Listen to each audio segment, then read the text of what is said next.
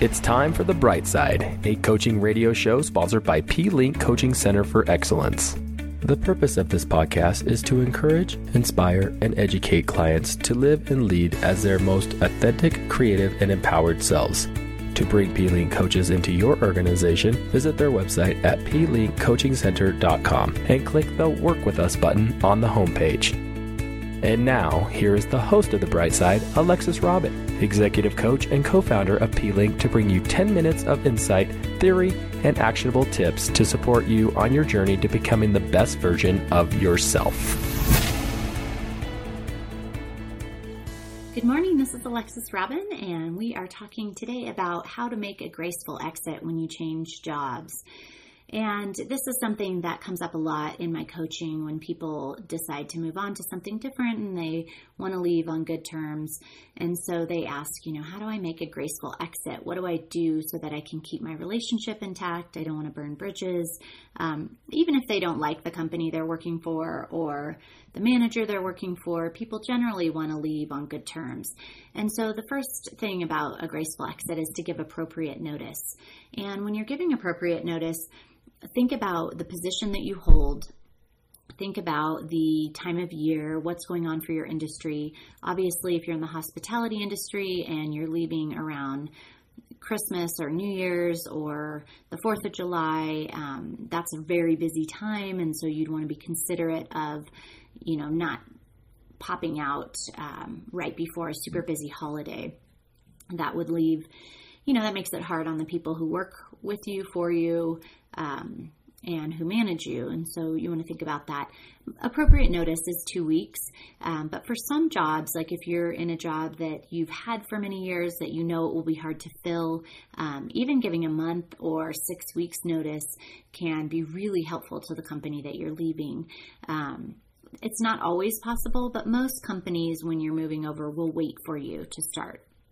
So be sure to give appropriate notice. That's the first thing. The second thing is to, when you're telling people that you're leaving, you want to let your boss know first. So there's nothing worse than having your boss find out from one of your direct reports or a peer, or things spread so fast in organizations that it's really appropriate to keep it to yourself until you know for sure, and then let your boss know. And then the second people you want to tell is, if you're a manager, you want to tell your direct reports, because again, it's no fun to hear that your manager is leaving, especially if you like your manager, from someone else in the company. It just feels like a bummer to the people who are working for you. So you want to be able to tell them second after you tell your boss. And then third, you want to tell your peers. So kind of in that order, your manager, your direct reports, and then your peers. And then as you're telling people always ask, why are you leaving? What happened? Don't you like it here? That kind of a thing. And so one of the things about a graceful exit is that when you explain why you're leaving, talk about the benefits of the new job and what that's going to mean to you versus what's wrong with your current job. So remember, everybody that you're talking to is going to stay behind and they're going to continue to work at that company. So you don't want to be trashing your company and speaking poorly about it, because now you're speaking poorly about the company they work for, which doesn't feel very good. And there may be better things at another job for you. Or maybe you don't like it there, but that's not a graceful exit when you leave kind of bashing them. So think about when you're, what these benefits are when you're leaving. So the wrong way to do it would be to say, I'm leaving because this place doesn't pay enough, or this place is a train wreck, or leadership's awful. That's the wrong way. The right way would sound more like, I'm excited to have an opportunity to improve my financial situation. It's really the same thing, right? You're improving your financial situation, you're getting paid more, but you don't have to make the statement that your current company doesn't pay enough. They may pay what they can afford for that job, so you just have to trust that that's a situation.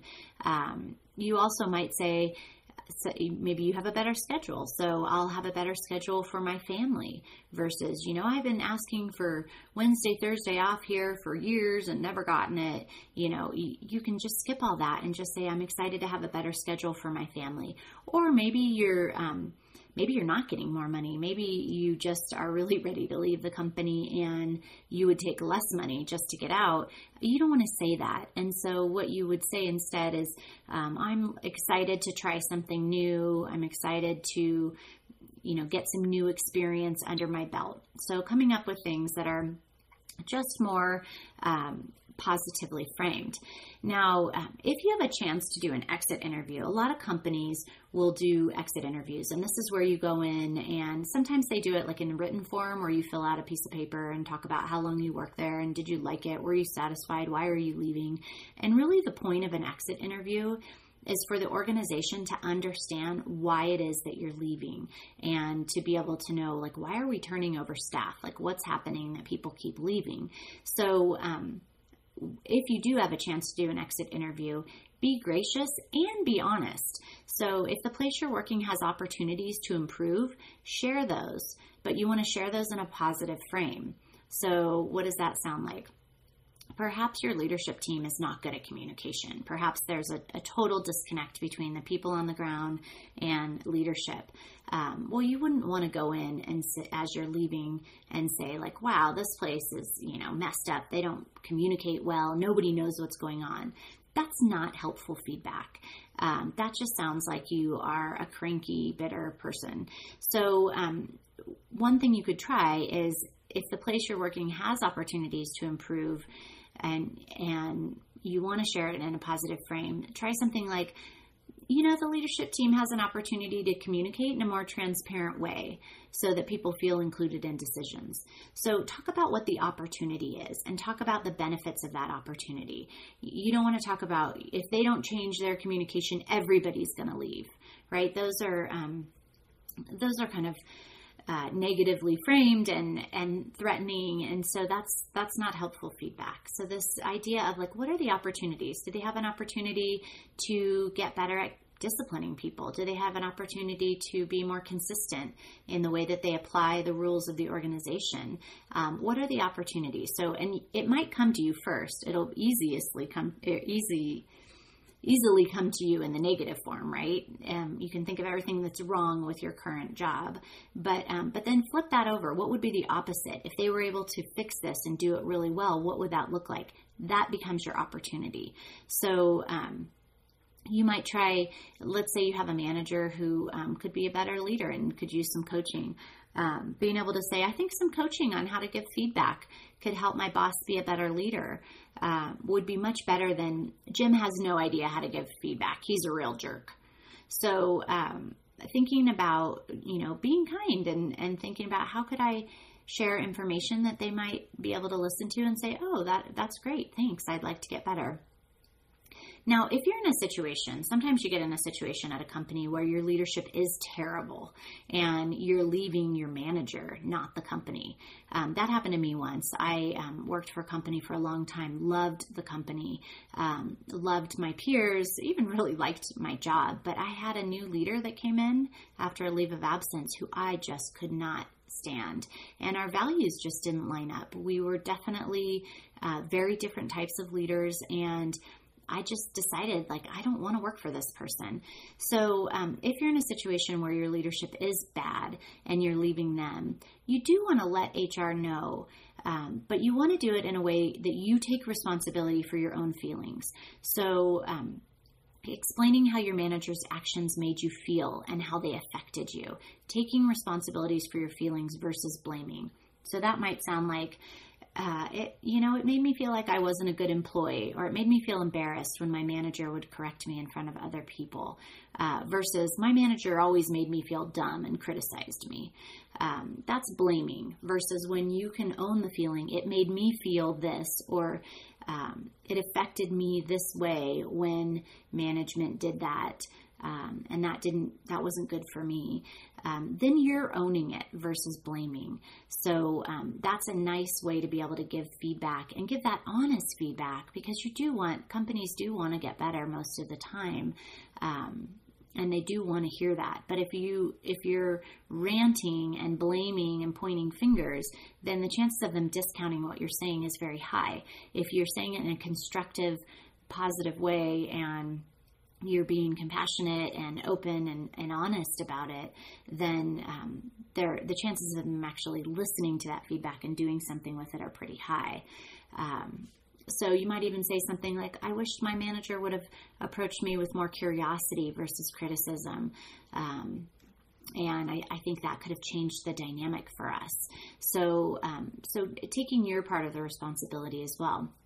Now, last thing I want to talk about is there's a software out there, a program online called Glassdoor, and it gives employees the opportunity to critique their company anonymously. So you can go in and write a review about a manager, about your company, and the thing is that you want to if you're going to go on and do that, use the same principles we talked about. Talk about opportunities for improvement. This is anonymous feedback, so it's really easy for some people to just hide behind that screen and that protection of being anonymous and say some really awful things. And that's not graceful. And it's not, it's just not a very creative way to lead or to operate. So I would say that if you're going to go on and give feedback on some kind of online deal like a Glassdoor, then give constructive feedback, offer suggestions for improvement versus using that platform as a place to just be a real loud critic. If you wouldn't share it in your exit interview, then I think it's a little bit chicken to then go share it online. So come up with a way that you can share it in your exit interview that's positively framed. This is what I'd like to see. This is what I would have wanted more of. This is what I hope for this manager. This is where I think they could grow, versus the criticism. And you will end up with far better relationships after you leave, and leave from a place of respect versus a place of good riddance, if you will. So making a graceful exit. This has been Alexis Robin on the bright side today. To all of you who are moving and shaking and changing careers, just be thoughtful about how you leave. In small communities, especially like Lake Tahoe, where we live, a lot of people know each other. And so it's important to keep those relationships intact. And even if you're in a big community and you may never see these people again, you want to be thinking about the legacy you leave on your way out. It's the last thing people will remember about you. So have a great week. We'll talk to you next week, same time, same place on the bright side.